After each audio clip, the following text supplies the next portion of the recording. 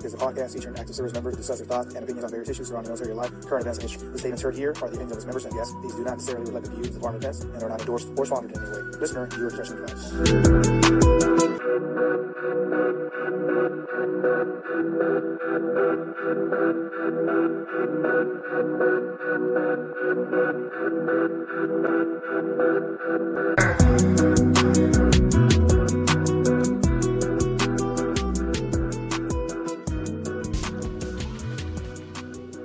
Good morning, good afternoon, good evening, ladies and gentlemen.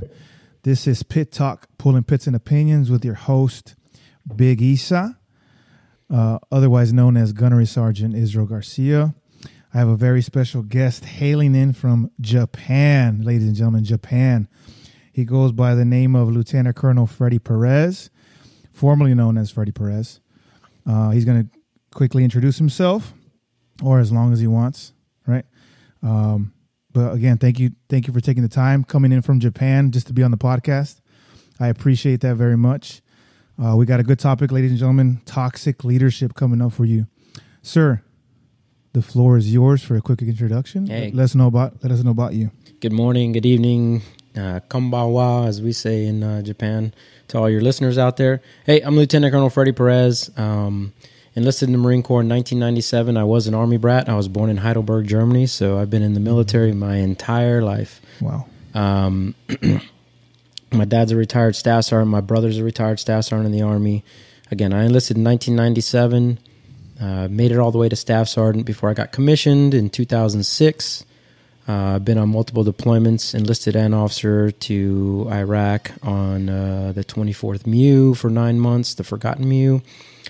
I actually had the pleasure of being on a military transition team as a lieutenant where I was with about 1,400 Iraqis, 13-man team. So much different than the aviation field, as my MOS is aviation maintenance officer. So it was a nice change of pace for a little bit. Been in for 25 years.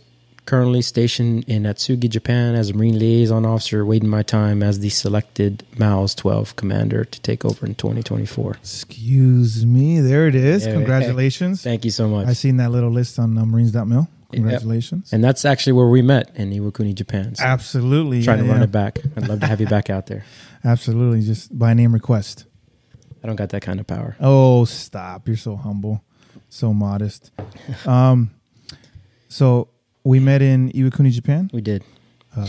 Atmosphere is a little different compared to other stations and other units, right? 100%. It's a little more homey, because we are so far away from home. Yeah. The relationships are a little different. Can you explain that? Yeah, it's much different. I like to think about Iwakuni, Japan as kind of the old core in my days, enlisting in the 90s, I think before the age of social media, before the age of technology. Marines got together, got to build camaraderie outside of the work. And even back in the 2000s, we could see that technology was taking over the Marines' lives, whether it's just the PlayStations or everything else, and trying to get Marines to come out was just not happening. Well, in Iwakuni, Japan, it's kind of the fishbowl effect where, the only family you got is military out there because you're halfway across the world, and time differences. When you're awake, all your family's asleep in the States, and when they're asleep, you're awake, and vice versa. But so you're relying on each other. So you build a bond with all of your Marines out there, and you have to, there's a small officer corps out there. There's a small staff NCO corps out there. So you integrate a lot more. You get to know each other a lot more. And for all the things we're scared of in life, I think Iwakuni, Japan can show that the relationships can be professional outside of work as well. Nobody was really crossing the line. Everybody understood when it was back, and we got back to work. It was work, and really no crossing the line. So, and I thought that made for a much better working atmosphere, and that's why Iwakuni, Japan was my number one choice for command, because I enjoy the camaraderie aspect of it, and I want to be able to lead Marines and bring Marines together and show them that these relationships need to happen. Because on a separate note, hard conversations need to be happening in the military, right? And, I appreciate you doing this podcast and your listeners, because without it, the silent majority don't get hurt, right? And often people with nothing to lose are the ones that are the most vocal, right? So they're starting all the podcasts, and we had this conversation. They're starting YouTube channels because they have nothing to lose. The people with everything to lose, don't always talk. Interesting. Why? Because it's very unnecessary risk, right? I gain nothing from doing this today. Absolutely nothing. But it's a lot of risk to me, right? I mean, hopefully I can gain like some of your listeners' respect. And if they go, oh my God, Lieutenant Colonel Perez, maybe I want to reach out to him. Can you give me his contact information? Maybe he knows something about becoming an officer because he was prior enlisted or whatever the case may be. And that's what I'm here for. I'm always here for Marines. But, you know, the big picture is most people are afraid to talk because it's just unnecessary risk. Right. That's fair. That's fair. Iwakuni is, I think, a dime piece of the Marine Corps. I think everybody should get stationed there. I think everybody will enjoy. Now that's growing too. I don't know if you've been out there since you've been out there. You visited. Yeah. It's growing. Yep. A lot more people. Yeah, because the CAG went down there. The CAG went from Atsugi down there. So now it's just not Marine centric now. Now with the Navy on board, it's a little different, you know. But I mean, there's always, no matter where you go in the Marine Corps, there's going to be problems, right? Just the unfortunate piece about there is that it has the potential to become an international incident versus in the States, right? Right. That makes sense. So the reason why I have you on, sir, is toxic leadership. It's a big deal. It's always a topic of discussion everywhere you go. Marines want to understand the characteristics, behaviors, you know, some common trends with toxic leadership. If you can even point that out. Let's start with characteristics.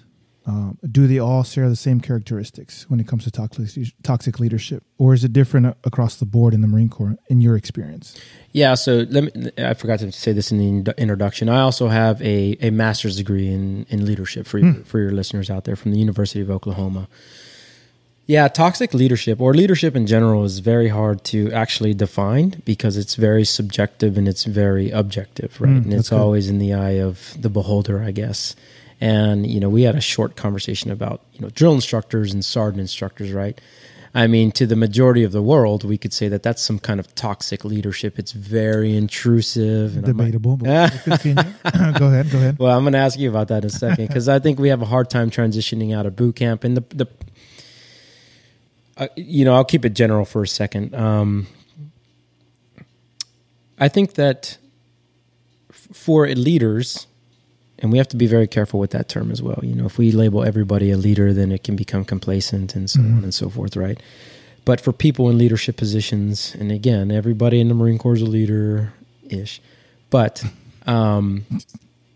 people automatically, they revert to drill instructor type tactics, right? And so let's start with enlisted side first before we talk about officers. So, you know, when I was a very young Marine, I couldn't stand leaders in the fleet that were acting like drill instructors. This is not the way we're going to accomplish a mission. I mean, there's a time and a place for that, but overall, I think as young enlisted leaders and young officers, it's always about development of young men and women that signed up to join the military and their development and creating great, you know, the term is soldier citizen. I know it's not Marine citizen, but it's soldier citizen, right? Good soldiers and good citizens of the U.S. And I don't think we understand how to really develop a diverse group of people. And we're one of the most diverse organizations in the world. So it's easy to yell. It's easy to scream. It's easy to do those things and revert to the drill instructor type tactics. And it takes a lot of effort to sit down and try to develop people. And that takes time away from the job. And if we're very mission oriented, which we are in the military, very mission oriented, a lot of that developmental type research, developmental type leadership can go to the wayside because you're PCSing in three years, you're moving in 4 years, and like making that investment in young people is the first thing that can get put to the back burner, I guess is the best thing. Because I can yell at people, force people to do things, not force people, but make them do things, and then the mission's accomplished, and that's all people care about, right? Yeah. And it's very hard to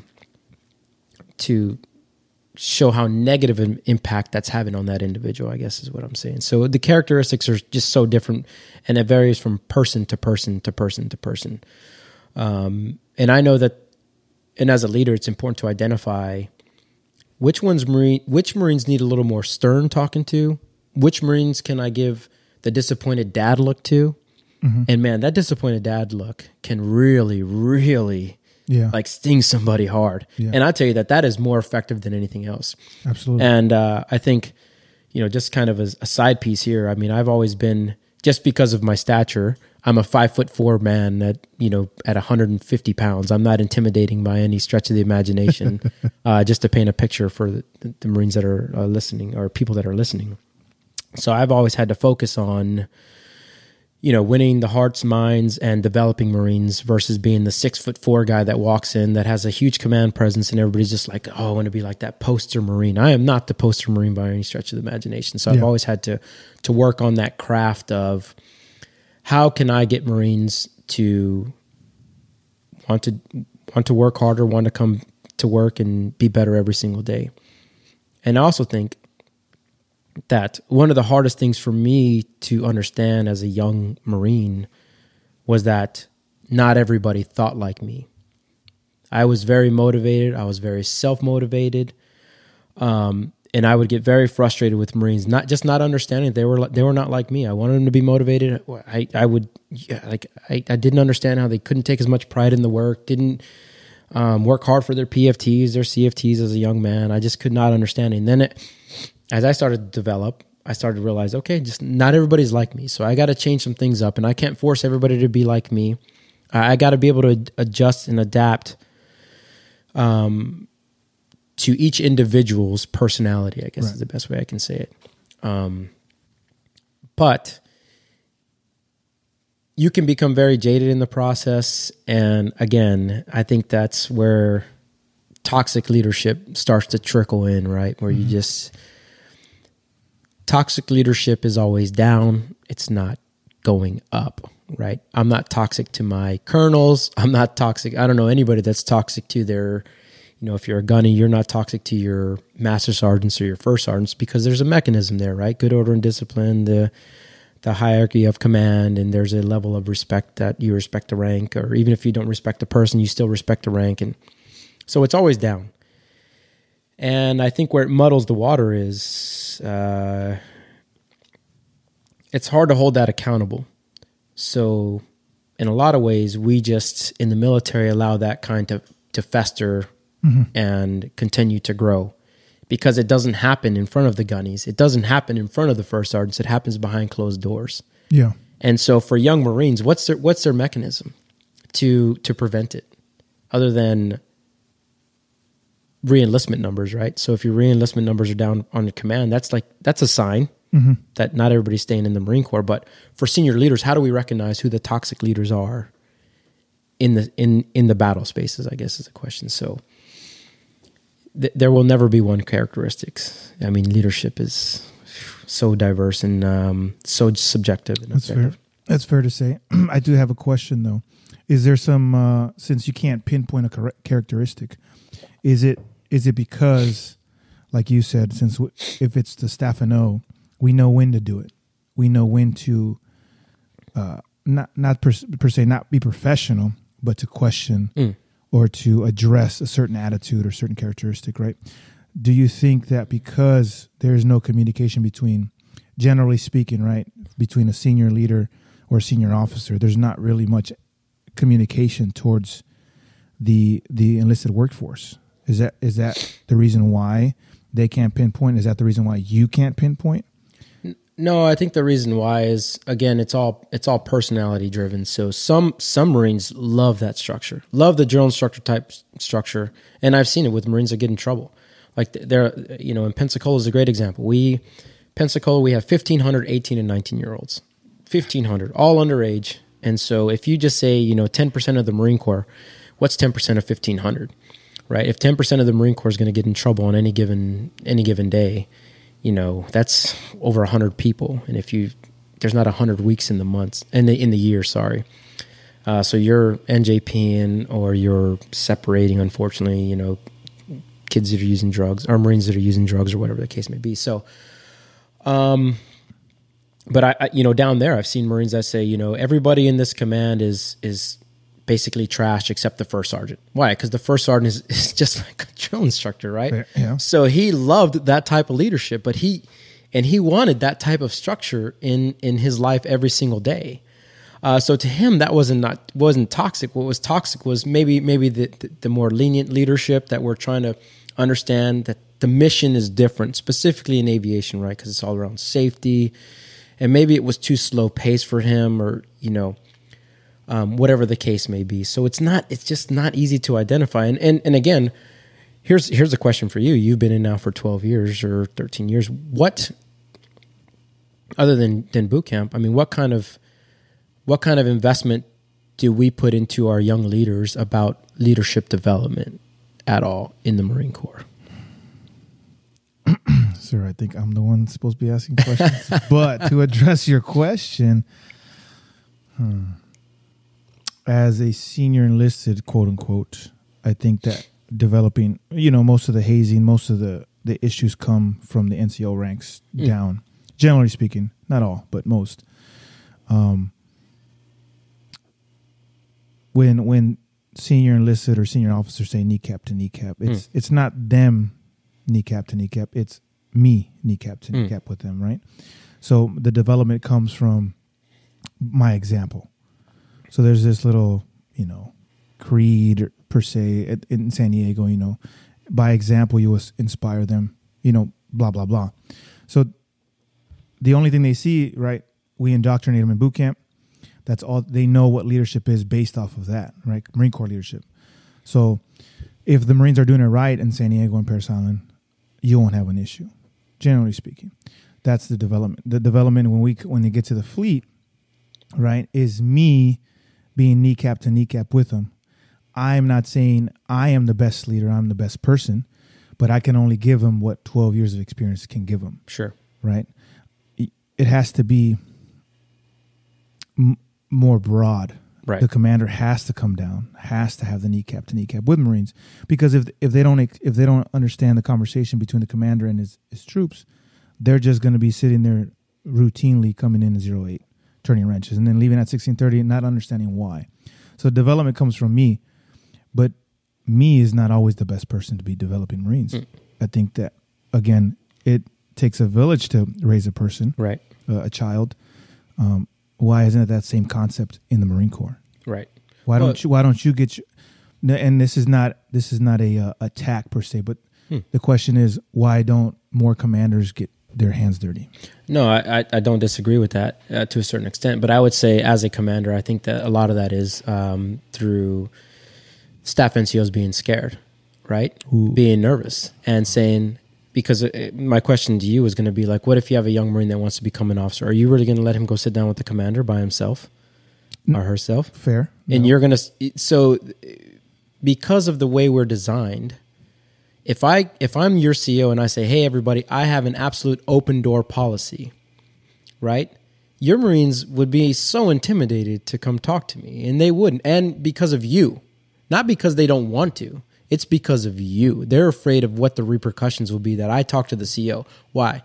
Because what happens is after you talk to the CO, or even if I'm just the XO or the OIC, whatever the case may be, as soon as they're done, staff NCOs want to know what went on there. What did you talk about? Right? So it's this Is culture. that a bad dynamic though? Sure. I mean, why not? I mean, what's wrong with them just having complete access and I mean, their first line supervisor should be an officer. But if there's nothing wrong with that, I mean, what's the problem with them having their, when I wanted to become an officer, and I talked about my goals of becoming an officer, you would not believe how many senior enlisted, rained down on my parade hard, to include my sergeant major. He ripped me because I said, hey, I want to just try a different leadership aspect. I've been enlisted for 9 years, and I want to see leadership from a different perspective, from an officer perspective. And he just started going off on me, saying, you can't find those things enlisted. And I was like, man, this is not what I expected. I thought what I was going to get was, this is great. You want to develop things. And especially because we say on the surface, we like to grow our own. The best officers are prior enlisted officers. That's what we say. But then I'm like, man, this has been a terrible journey, and it's been because of my senior enlisted advisors. Yeah, I'm like, there's no mentorship happening on the senior enlisted side. I mean, for the most senior, right? For my immediate supervisors, my immediate staff NCOs, they were great. The ones that knew me, they knew my goals, phenomenal. Gunny Herman, sorry, dropped the name, but he's one of my greatest mentors, even now as a lieutenant colonel. I still call my gunny. And this is what's important for staff NCOs to understand about leadership. You know, you never know who you're developing in your life from a young Lance Corporal. Mm-hmm. So even though he retired 10, 15 years ago now, I would still call him up and just say, hey, gunny, what's going on? Lieutenant Colonel Perez here. And I just need some advice. And he's always like, you know, you're a Lieutenant Colonel now, sir. And I'm like, I know, but you know what, man? Like I built we built a strong bond back in the days, and I still rely on you. To the extent that even as an executive officer, when I was trying to paint a picture to my staff NCOs of how important staff NCO leadership actually is, he was our guest of honor at our mess night. Not a sergeant major, not a colonel, you know, not the standard, but somebody that was important to me as their executive officer in my development as a young Marine. So, getting off topic a little bit, but no, it's all leadership. But again, I think that because of the command structure, Marines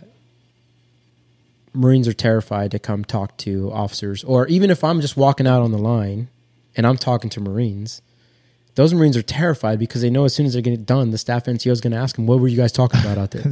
Sir, I think you're pointing the finger. No, am I wrong? I was a staff NCO too. I completely understand. No, you're fair. And even if it's completely good intentions, right? It's great intentions. It could be a problem, right? And you never know when you have these good intentions. And I'll use another example.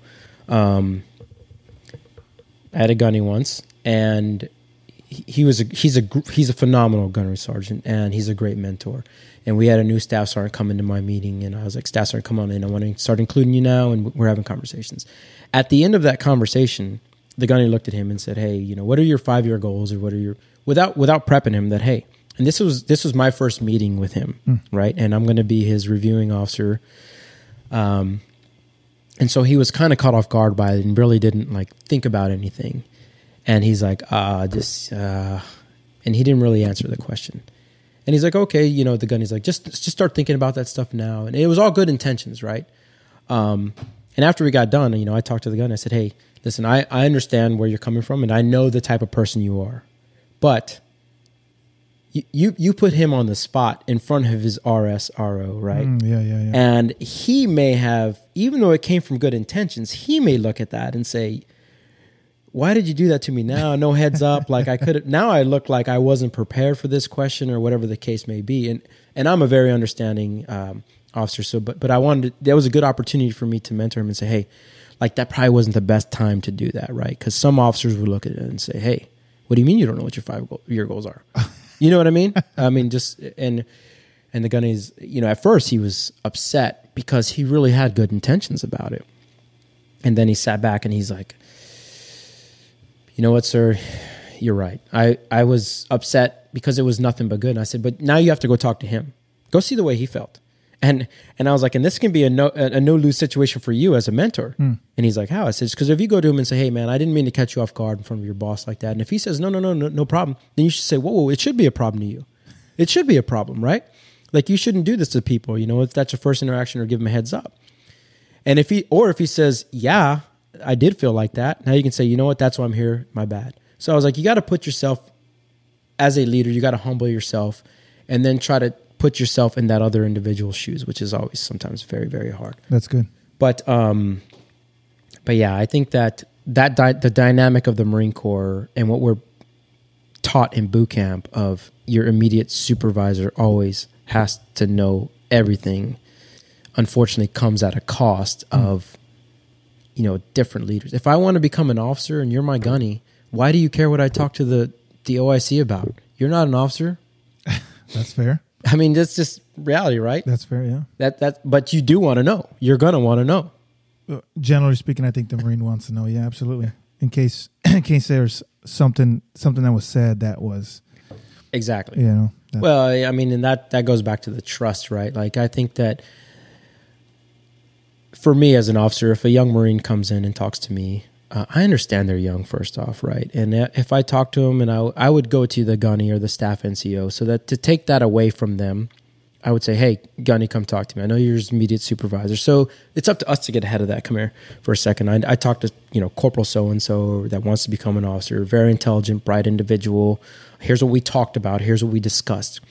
But to be honest, that individual's not mature enough yet. And here's some things that I need you to work on that person with. And here's in that short little time that I had with them, here's what I recognized. And please work with them on this. And then now I've given you so much ammunition. Hey, I just talked to the CEO or the OIC. Great interview, you know. But, you know, here's some things that you might want to work on. Like, and you know, that's good experience for the young Marine, right? It's intimidating to go talk to a gunny or a first sergeant.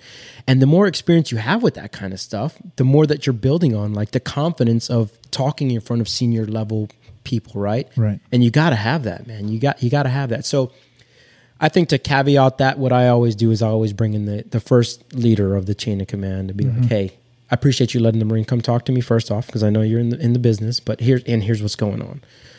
That's a great lesson, by the way. So just keep that in mind. So you don't. Do you think that happens a lot? No, I don't actually. Why don't you think the officer empowers a staff supervisor? Or if it does, how come it doesn't happen the way you just described it? Because it's acceptable, right? Everybody accepts the way we lead in the Marine Corps, and okay, the gunny's going to take care of him, the staff sergeant's going to take care of him. They're going to find out, and then we go back about our business, or we're mission oriented, right? But for me, I like a lot of buy-in from my staff NCOs. A lot of buy-in. That's why, you know, when we met at a party. We didn't meet in any official capacity, and we just had a great discussion. And we're two passionate individuals, and it wasn't an easy conversation. I never have easy conversations with people because I'm very passionate about the Marine Corps. Very, very passionate about leadership. Very, very passionate about the Marine Corps. And what happens is this shift from taking a defensive posture to, you know what, now we got a level of respect. I can respect him because he's standing his ground or she's standing their ground. And eventually we came to this point where, dang, this is good. We need more of this in life, not just like, this is what we got. So, and I think a lot of people are afraid of that confrontation. And a lot of, I don't want to paint a broad brush, but a lot of officers are, I mean, let's take different MOSs. I mean, how many senior level officers write on you fitness reports or your RSs and your ROs? Is that rhetorical? Or No. Most commands are lieutenants, right? Lieutenants or captains, right? In my short from sergeant, when I started getting evaluations, one. Exactly. So this is why I tell staff NCOs, it's very critical that you develop young officers as well, because they're very intimidated by staff NCOs. And the worst thing you can do is put a lieutenant on the defensive, a young officer on the defensive, right? Where they're feeling like they're being attacked. And none of us like to be attacked. Right. The Marine Corps is an alpha culture, right? And the second you start attacking them and putting anybody against the wall, they're going to fight back, right? And when you have some kind of power, albeit maybe it's not a lot, but you have a little bit of power, the second that staff NCO starts attacking instead of developing, you have a huge problem now, right? Because now it's going to be shut down leadership, where they're not going to open up to you. They don't trust you anymore. And that's just the way it is. I've been very fortunate. I've had some, even as a prior staff sergeant, when I got to the fleet as a lieutenant, gunnies and master sergeants and master guns still intimidated me as a young officer. Absolutely. And I was a prior staff sergeant with 9 years in. Yeah. And I needed their experience and their advice all the time. And I think where we go wrong is our approach to that. We always wait for each other to make the move. I want the lieutenant to tell me he needs advice, right? And instead of going, hey, sir, like, here's some good ideas, here's some thoughts, here's what, the last OSA did. And so just trying to develop a relationship with that officer. But man, it's imperative for staff NCOs to really sit down with young officers and really develop them. Say, I'm here for you. I'm the conduit between you and the Marines. So whenever, they're your Marines, sir, ma'am, they're your Marines. I'm here to make you better. I'm here to make them better. We're all on one team, one fight. And if you have a problem, a lot of us just don't know there's a problem out there, right? Is superiority complex is a big thing, right? And that's a big part of toxic leadership in the Marine Corps. I have an unofficial term for it that I won't say on the podcast, but it's superiority complex is where, you've developed this culture where everybody just says, yes, sir. Yes, sir. Aye, sir. Aye, sir. And, the second you push that envelope a little bit as a senior leader, you can get caught up in that and go, oh, I got away with that. Everybody believed what I said. And then you start going down this hole.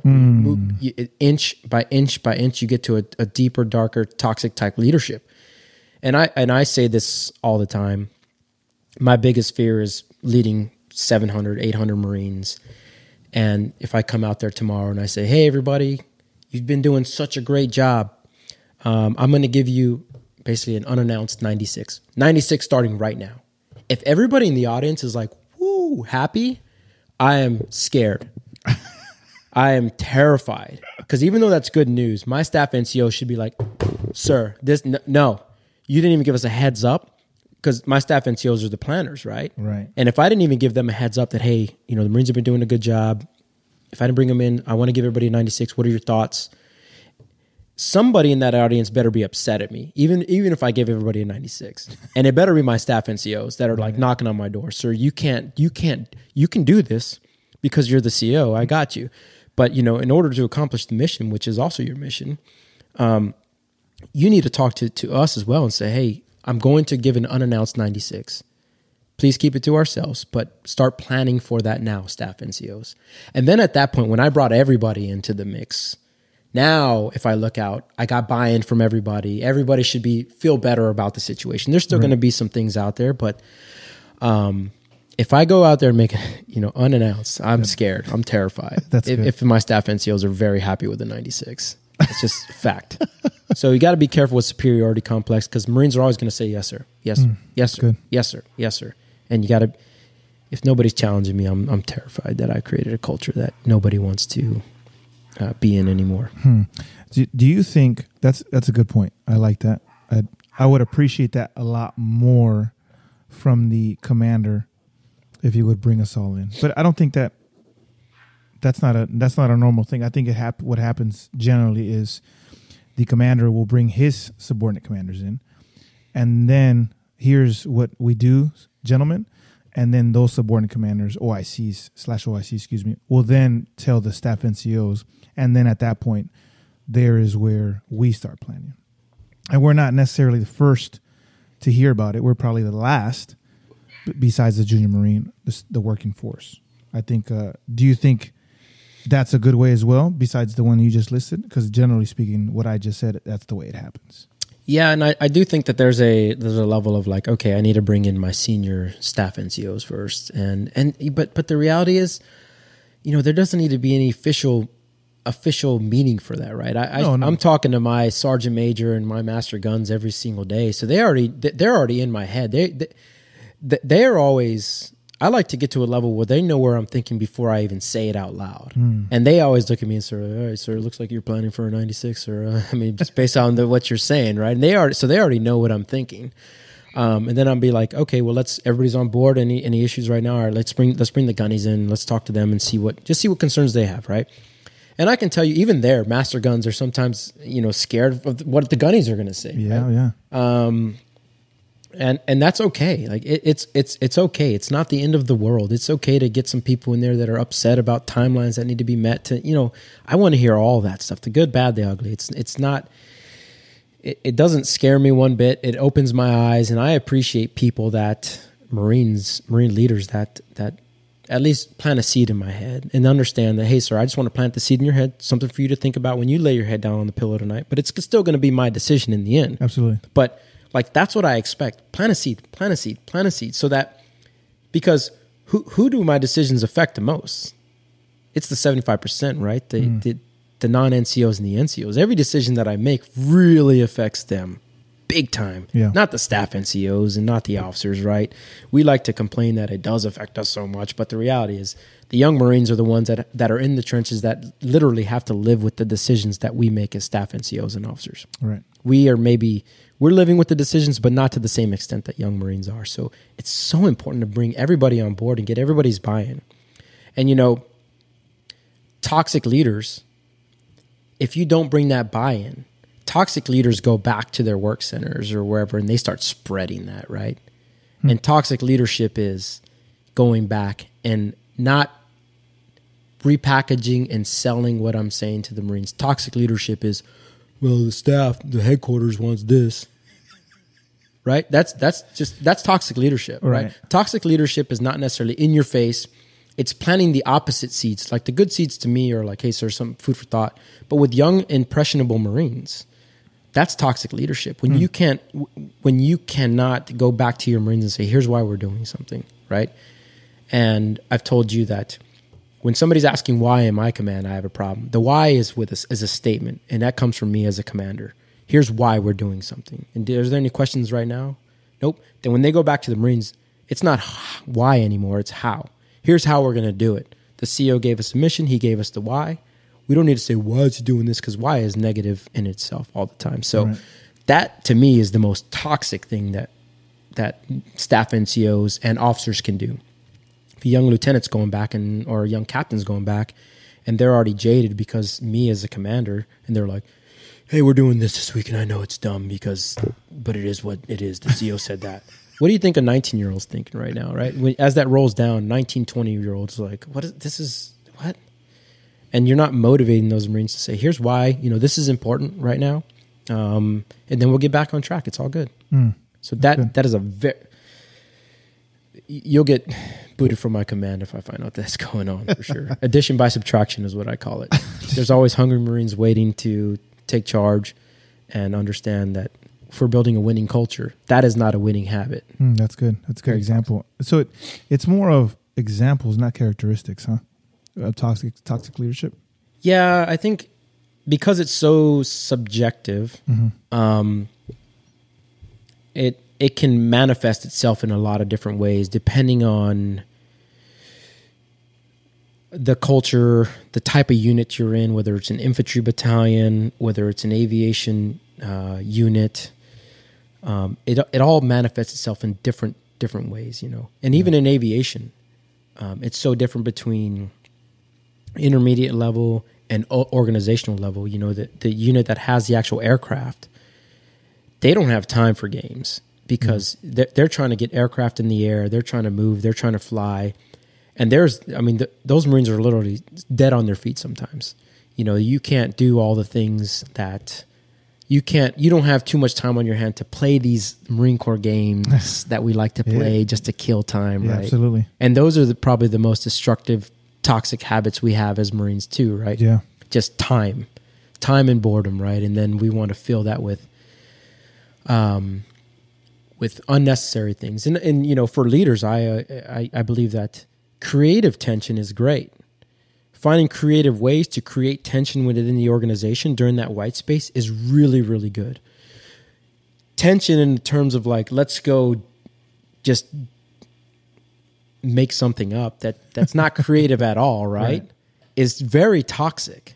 But if you can figure out how to get creative and say, we're going to have this much amount of space. It's like coaching, right? When you teaching young kids the basic in coaching, right? Whatever the case may be. So they got to get creative with tension instead of just creating tension just to create tension. And then you create animosity, and then you create resentment, and you create Marines ready to get out of the Marine Corps. You're creating again creative tension that has a purpose, has a meaning. And so even if the mission itself right now in the moment is the downtime right now, you're creating something that the Marines have value in and make them want to come to work still every single day and not hate the environment that they're living in. So yeah, it's not necessarily a specific trait. It's more subjective to it's good to the environment. Do you think when in terms of toxic leadership, it's not just one way? Let me explain. So, normally we talk about toxic leadership as from the top down. Do you think, let's just use a young officer, for example. You have a senior enlist gunny, master sergeant, first sergeant, whoever, in the senior enlisted role. Do you think, yes, he is the most senior rank in the room, but do you think that toxic leadership goes from the bottom up in terms of seniors to officers?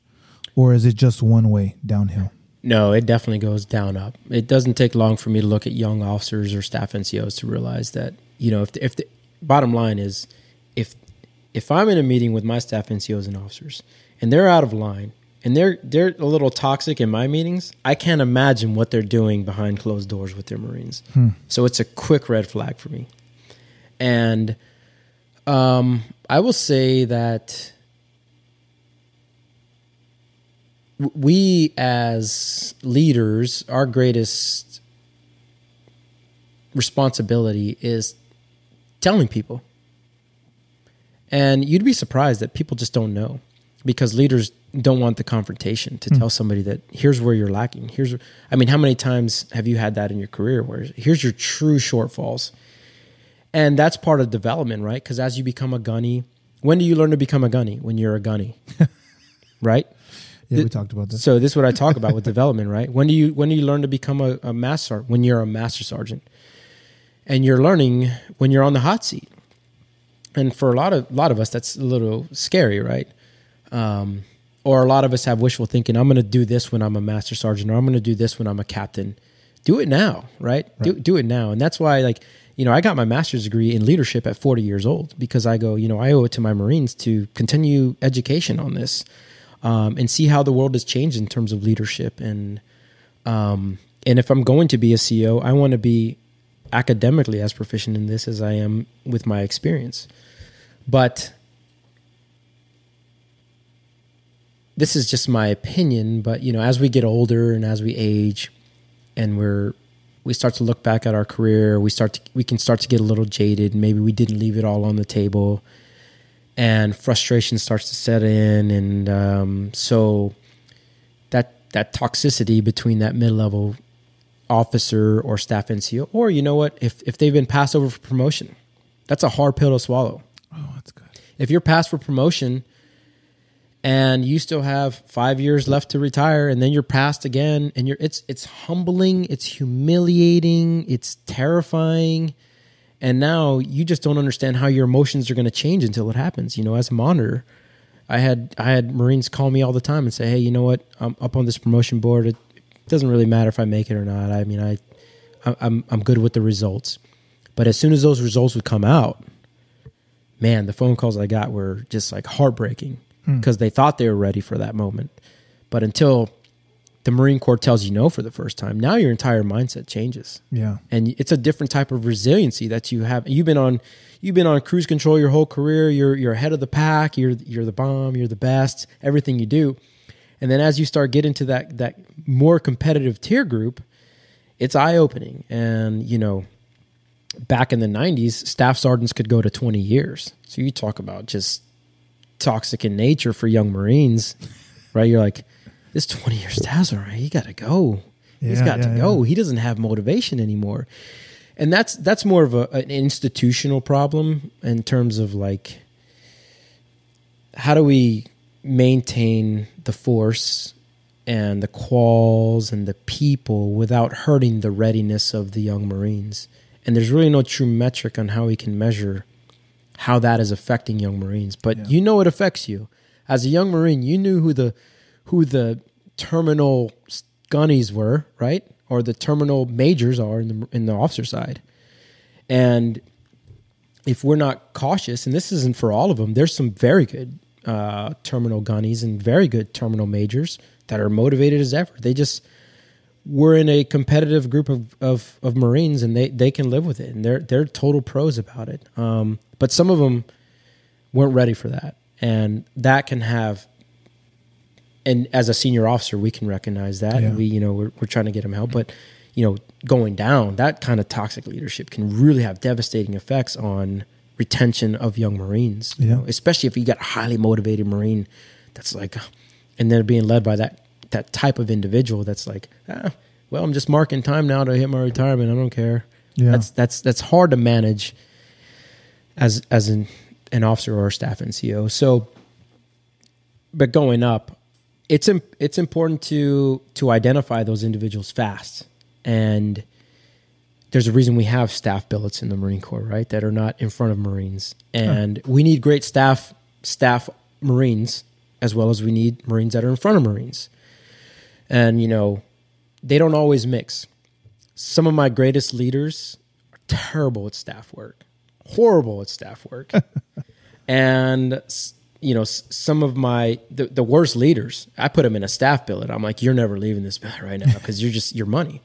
And sometimes we got to find that round peg, round hole, right? And it's, you give them an opportunity to lead, and if they're failing that doesn't mean their career's over. And this is the problem with leadership. Like we don't understand all the tools that the Marine Corps has definitely outfitted us with to make change, right?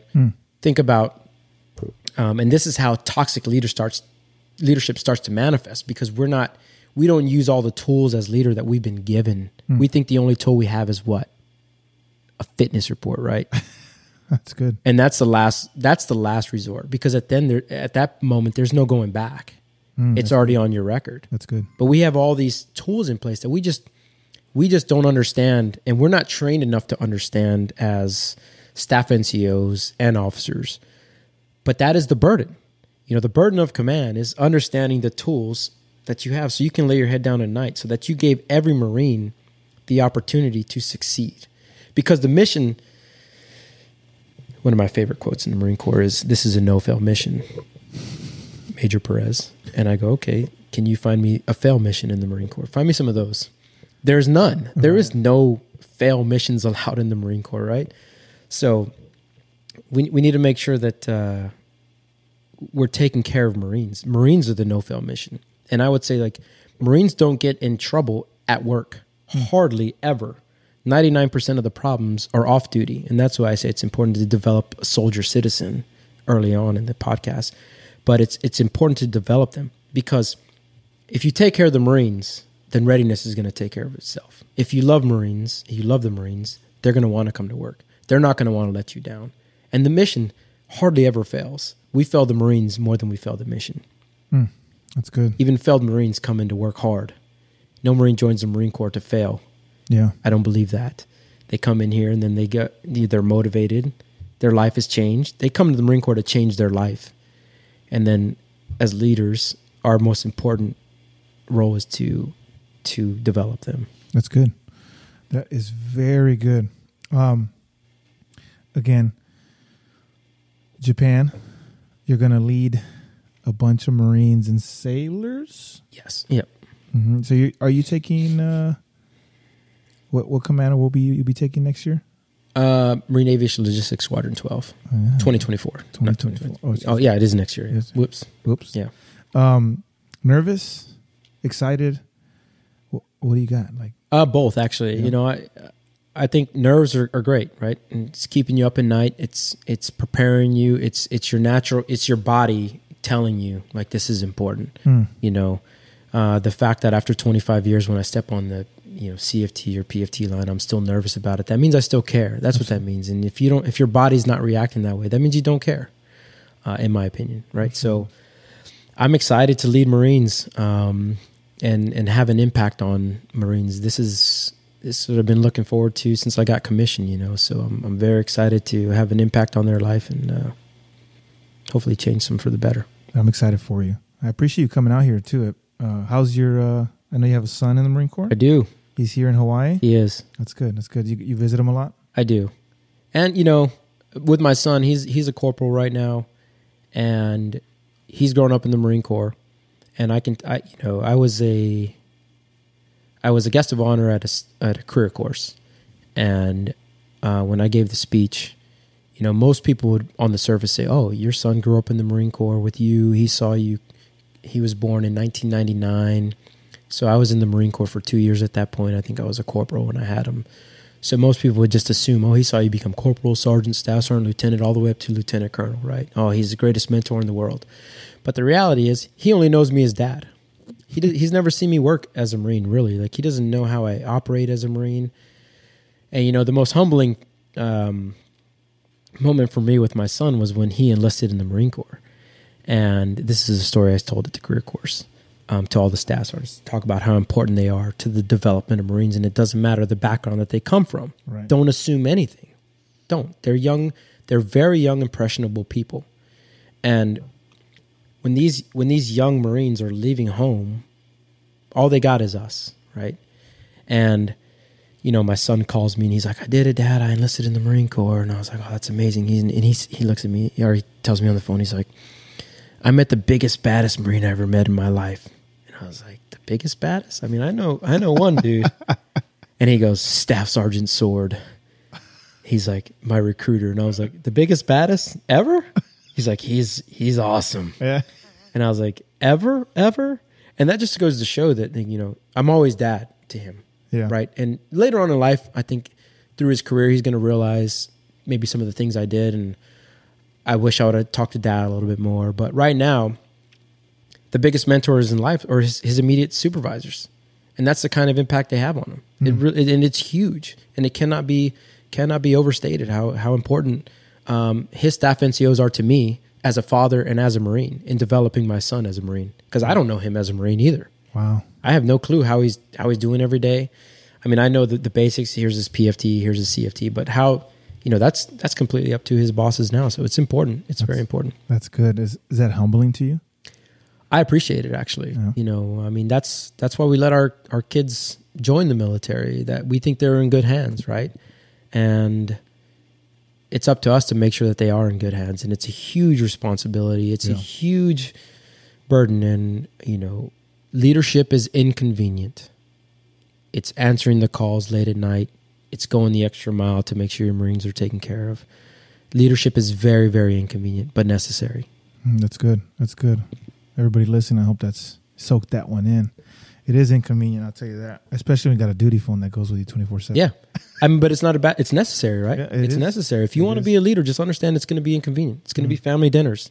When you're at your family dinners, they're getting the phone calls. Marine needs help. Marines, anything, Marine needs mentorship in that moment. Whatever it is. It's not always bad. But it's very inconvenient once you're there, because you're available to your Marines, to your people 24/7. Yeah, that's good. That is good. So in the back of your mind, I was reading the other day,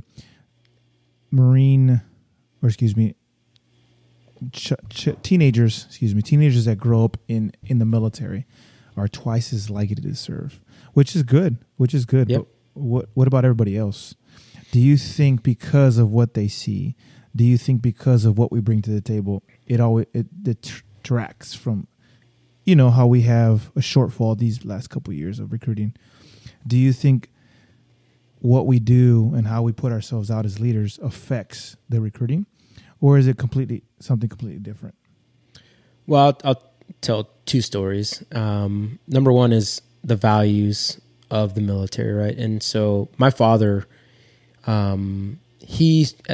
initially he served 17 years in the Army, and they did not allow him to re-enlist for his last term to retire. That's a jerk. Yeah, that's rough. What a jerk. Downsizing, right? Yeah. But I can tell you, as a 9-year-old at the time, it was transparent to me. I had no idea. He wasn't bitter about it. He just came home. We thought he was done with the military. No clue. So when you talk about, teenagers being more likely to join, he was very grateful with everything that the Army gave him and took care of the family. I don't know if people have that kind of capacity in them in 2023. Wow. If you got 17 years in the military now and they say, thank you, have a nice day, I don't know if we have those values still in us to say thank you for the opportunity anymore. It's like, you will never join the military now. That's kind of our attitude nowadays, I believe, for the most part. It's a tough pill to swallow, I think. I think so. But I always tell my dad, you're one of my greatest mentors. And I was like, and even him, he's like, you've done so wonderful. And I go, I know, but it's more about the values that you instilled in me. And those values were, man, I wanted to make you proud. Because now looking back, and I didn't understand it then, but looking back, especially when I was coming on 17 years in the military, I was really reflecting on my dad's career. I was like, wow, I cannot imagine in this moment, after 17 years of service, they're like, thank you, no retirement, no benefits, no nothing after serving my country for this long. But I certainly appreciate that value, right? So I do think that they're more likely to serve. But I think in the modern world today, I think that the values and the traditions are having an effect on the military. I don't think telling people that they're serving their country had the impact that it had in the 90s either. Not it doesn't have the same oomph that it used to have. The intrinsic motivators are not the same anymore. We've developed a society where everything's extrinsic. Are there bonuses around? Are there duty station preferences? Are there this, that, or the other? Versus the values that were instilled in the 90s, at least when I came in, which is honor, courage, commitment. You're doing it for your brother and your sister, to your left, to your right. And you could hang on to that, and you don't want to hurt anybody, and you want to work really, really hard. And I think that going back to my, kind of our opening in the podcast where I said, people with nothing to lose are taking to social media and talking about the military. Wow. And they're painting this picture of the military where don't join. It's not, you're going to be treated like a child. You're going to be treated this, that, or the other. And that's why I appreciate you doing this, because at some point we need the people that have been successful need to have a voice too. Yeah. And we need to not walk on eggshells. We need to tell our stories too. We need to say you can be, if you want to be, whatever you want to be in life. Even in the military, you can do that. Mm-hmm. Even if you don't stay for 20 years, come do 5. Enjoy it. Have a good time, and then go on to the next chapter of your life. Now you got that life experience behind you. You left home, which is huge. That's intimidating. But I think we're losing that battle a little bit, and it's because, back when if I wanted to join the military, I literally had to go talk to a recruiter. I'm dating myself here, but the internet really wasn't a thing back then. Really, there was no internet, there was no cell phone, so I had to go talk and read pamphlets and flyers. Now we're in the information age, where it's easy to. Even if you have intentions to join the military and you see one bad thing about the military, the algorithm is going to start feeding you that, right? Yeah, and now it's going to be bad, bad, bad, bad, bad. Where's the good? Where's the good? Because there's a lot of good in the military. Yeah. There's so many opportunities in the military. I took advantage of every single one. I got my bachelor's degree fully paid for, my master's degree 95% paid for. All these opportunities, all these open doors for me. I mean, it's been an incredible experience. And to do anything for 25 years now in 2023 is difficult, right? To be that committed to something. Yeah. It's got to be intrinsic. If you're doing it for all the wrong reasons, for extrinsic motivators, those things are good short term, but they're not going to keep you in it for the long term. So I think we need to figure out how to get back to instilling the values in young Marines again and saying, this is for the greater good. It's for this country, and it's for, the Marine to your left or right, and really get back to those intrinsic motivators. Because of what he said, do you think it's going to have some change moving forward?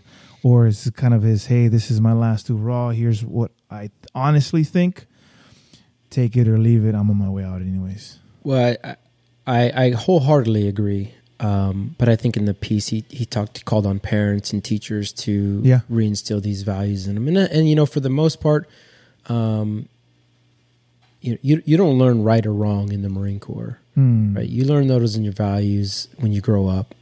It takes a community to raise a child, and I believe that the young Marines that are joining now have those values, and this has been an ongoing debate since even when I came in the 90s. Oh wow! But I think as I developed over time, I always realized when I was a young Marine, I've always been motivated. I was always like, what? Why don't the staff NCOs and the officers understand that 75% of the force is non-NCOs and NCOs, one-term Marines and out? Why do we always have to adjust to the old-timers when they're only 25%?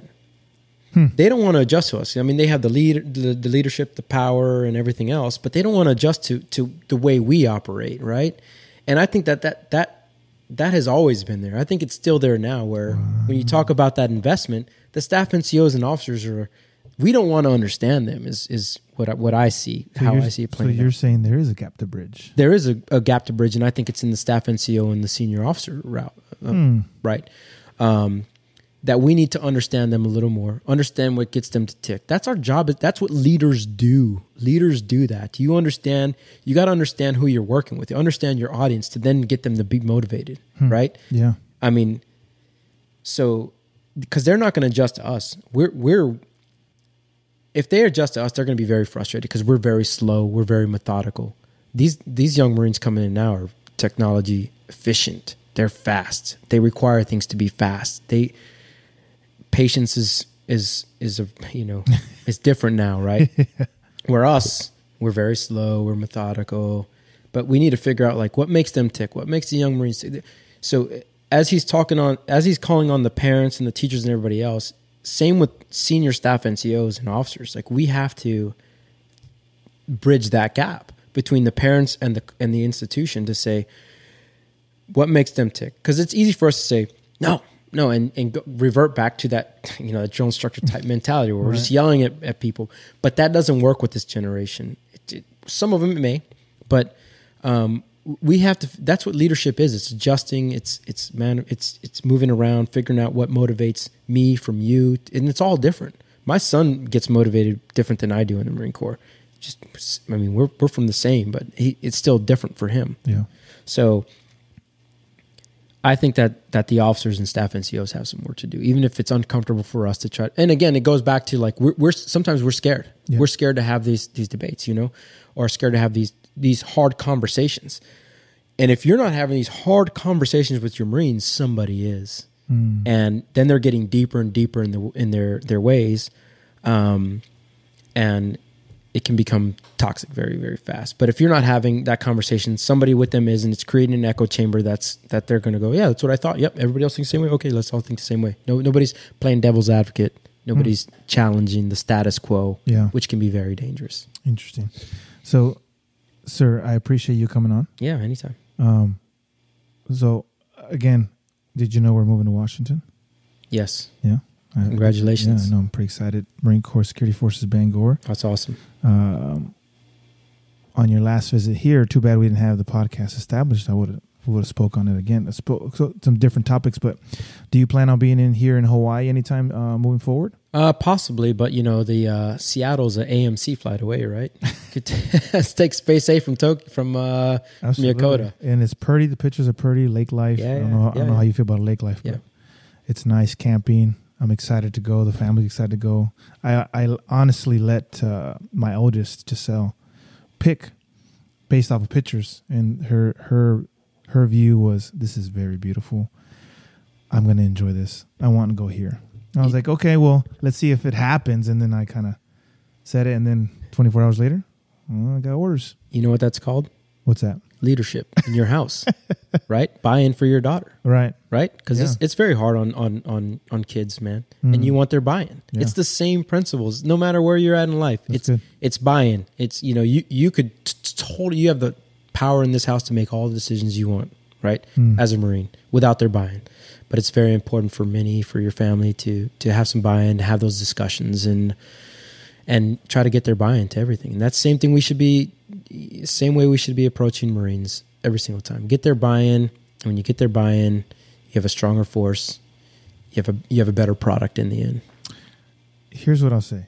I know that we're running short out of time, but last little hoorah. Do you think when you take command 2024, what is the first thing you're going to do to create presence, so to speak? Presence as in, hey, here's what we got. This is what I want to do. Besides the cookie cutter command philosophy that everybody usually doesn't read, right? Oh, yeah. So what do you think? What are you thinking to do to change the status quo, change the little paper that everybody gets? What are you going to do? Yeah, so the first thing I'm going to say is, I've already thought about this.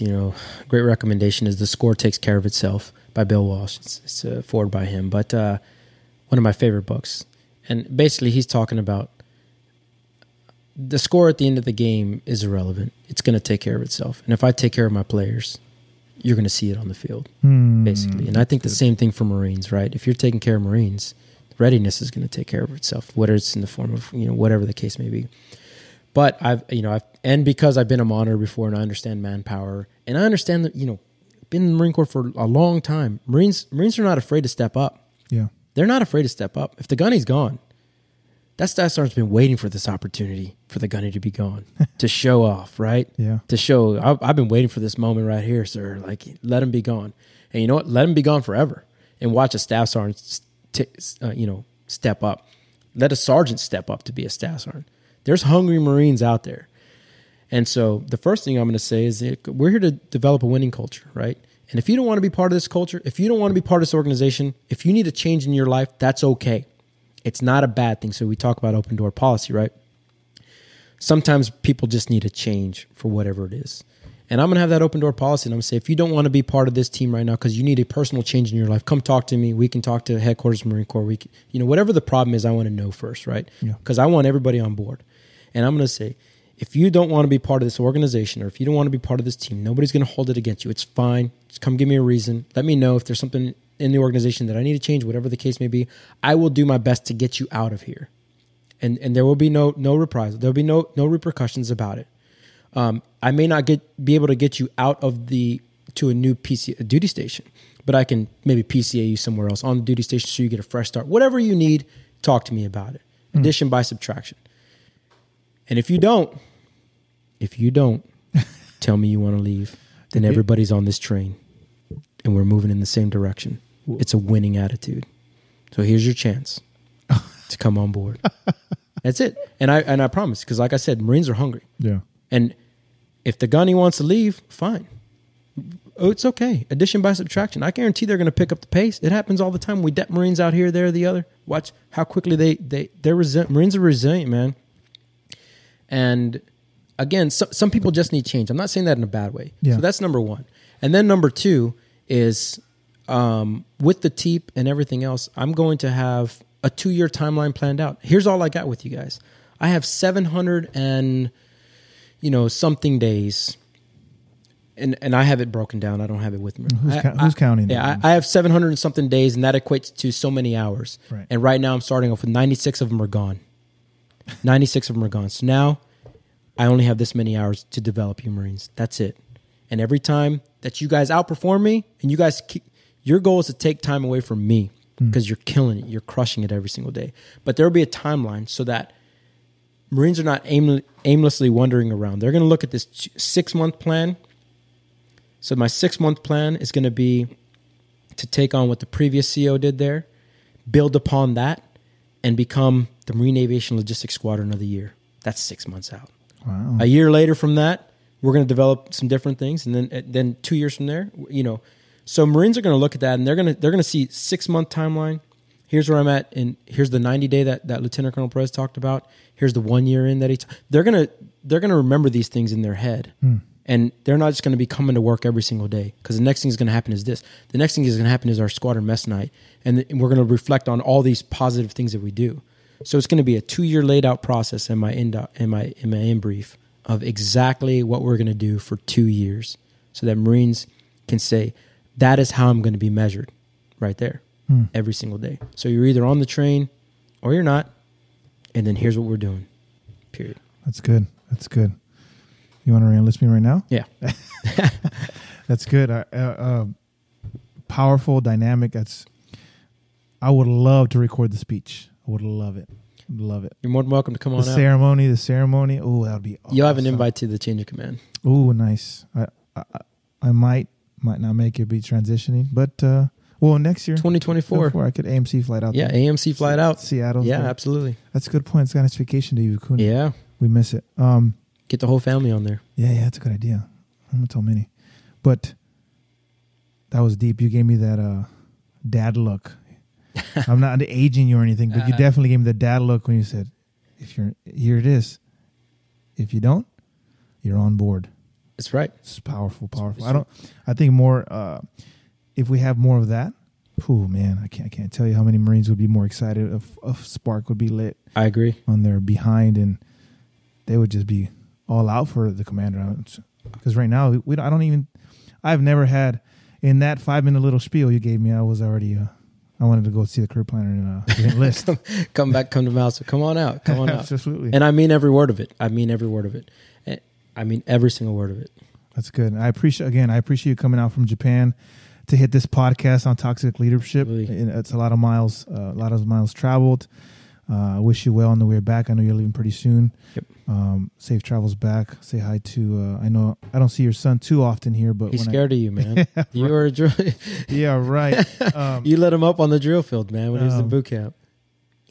He's terrified of you still. Oh, I remember that. Actually, we should hit that little Go ahead. bit. When he was at the Chow Hall. Yeah. When I see him, I think he's shorter than you, to be honest. Same height now. He's grown half an inch. I remember seeing him, and what did you say? you said something about the tiger or a lion, or what was it? Do you remember? He's like, tell him I said, say this to him and he know it comes from me. I can't even remember. Do you remember? No. Oh, heart of a champion. Oh, that's what it was. That's Heart what of it a was. champion. That's what I taught my kids. Always have the heart of a champion, man. That's right. And when I told him, I started crying. I held back my tears. Out inside of me, I was just bawling. I was like, oh my goodness, I'm going to tell him. Go ahead. Because he said you had another hat. Yes. Just that didn't really know him. Right. Just ream him.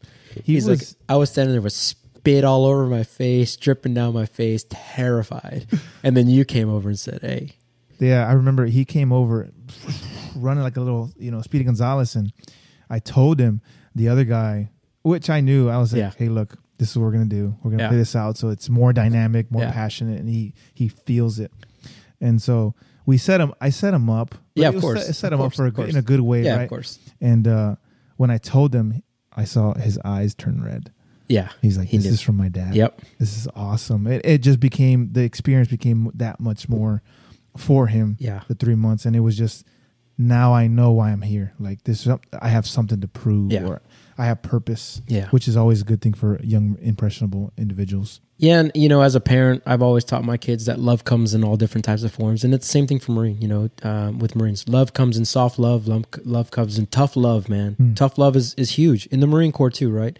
Sometimes it's got to be tough, man. It just has to be, and I've always taught my kids like it's always from a place of love. Yeah. I love you, kids, very, very much, and even though you may think that it's not right and I'm mad at you, you need to understand that everything comes from a place of love, and we need that kind of leadership in our households, in the world, in the Marine Corps, everywhere. It's got to come from a place of love, not from a place of hate and animosity. So, yeah, we got to end it right there. That's pretty good. Place of love, ladies and gentlemen. Toxic leadership. This has been Pit Talk, pulling pits and opinions with Lieutenant Colonel Freddie Perez. Again, thank you very much. Thanks for having me. And we are out. Rah.